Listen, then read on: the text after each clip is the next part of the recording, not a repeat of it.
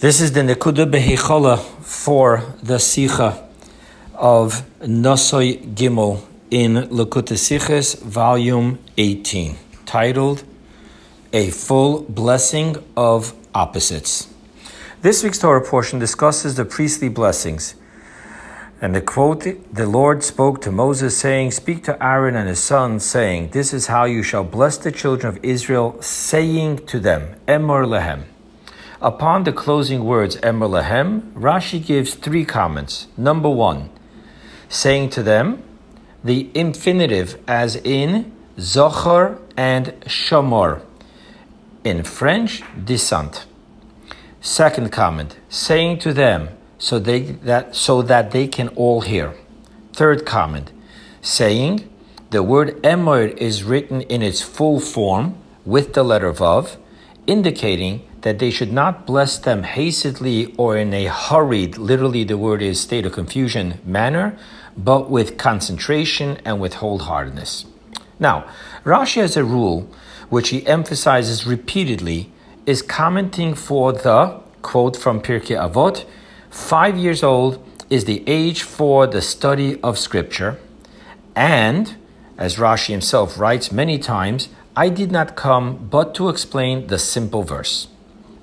Hence, what is not understood here to the young child that leads Rashi to A, comment at all, and B, to then still give a follow-up comment and yet another follow-up comment. Rashi is bothered by the word saying to them, Emor lahem, which makes these words a command rather than to just define that the commandment is to say. And it goes on the next three verses. As the verses go on to state, the exact wording of the priestly blessing. However, this leads to a grammatical issue. Since the Hebrew tense used here is Amar, sound, which is an abstract noun, and not Emor, which is an action verb. Hence, the first comment Rashi makes is that we find elsewhere in the Torah as well that the Torah uses the abstract noun form when presenting a command. When the command is one that is a constant one.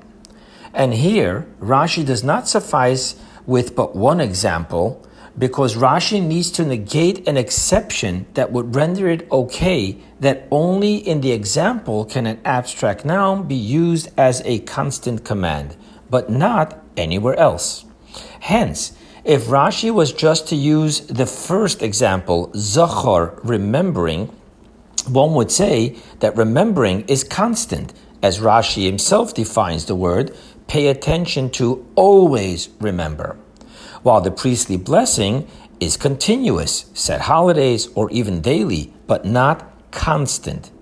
Therefore, Rashi states, and Shamor, not just Zachar, but Zachar and Shamor, which lets us know that Rashi is referring to Shabbat, of which the Ten Commandments commands both remember and guard, which, as the priestly blessing, the Shabbat, is a constant command, but not a continuous one.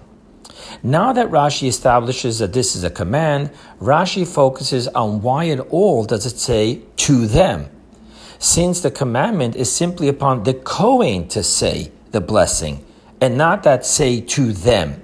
Hence, Rashi sees the word lahem, to them, to be defining a detail in the commandment to the Kohen, that he say the blessing specifically in a way that it is to them so that they can all hear.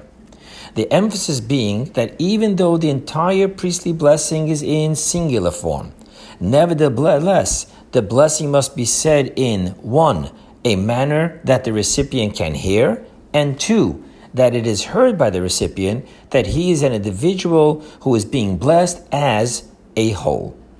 Now that the Kohen realizes the intensity of what God is commanding of him, that he bless each and every individual as they are each the entire whole, hence the Kohen may, 1, become in a hurried, literally state of confusion manner, or 2, divide his heart, giving each a piece of his heartfelt intentions. Hence Rashi goes on and comments that the blessing need be 1, but with concentration and with wholeheartedness.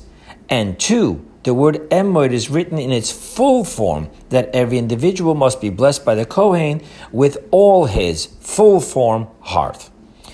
From the esoteric teachings hidden in Rashi, the commandment of remember Shabbat is the precept thou shall, while the guard Shabbat speaks to the prohibition of thou shall not desecrate the Shabbat. So too, each of the 3 verses that make up the priestly blessings are made up of both the positive and the absence of negative. For example, the first verse, may the Lord bless you, Yivarechecha Hashem. Rashi says that your possessions shall be blessed, the positive. V'yishmerecha, and watch over you. Rashi says that no thieves shall attack you and steal your money. So you have here both the positive and the absence of negative. Now Rashi esoterically is telling us that the priestly blessing is coming from the infinite encompassing crown, in which the positive expression and the absence of negative expression are not only equal and one, but complete each other. Thus, Rashi defines the blessing as the Zachar Vishamor, remember and guard of Shabbat in the 10 Commandments, which had the miracle of, I quote to you from Rashi, the words remember and guard were pronounced with one utterance. So too the wording of Rashi concerning the words of the blessing and watch over you, Vishmerecha, is, and I quote, that no thief shall attack you and steal your money. For when one gives his servant a gift, he cannot protect it from all other people. So if robbers come and take it from him, what benefit has he, the servant, from this gift? As for the Holy One, blessed be he, however, he is the one who both gives and protects. Now Rashi is speaking in such long form to point out the emphasis, what benefit has he from this gift if it can't be guarded? So in which Rashi is again telling us that the priestly blessing is from an infinite place where opposites, remember God, bless, protect, complete each other.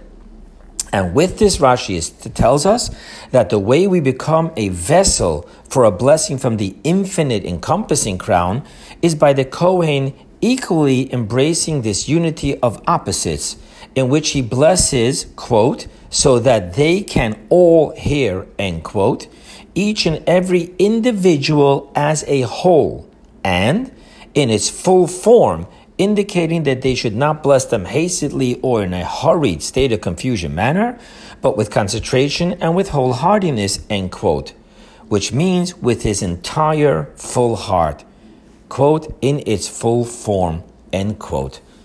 And hence, this is the way to receive the priestly blessing from the infinite encompassing crown when it's given by that infinite place in our heart, which can embrace both the individual and as a whole, and all of it with a full form.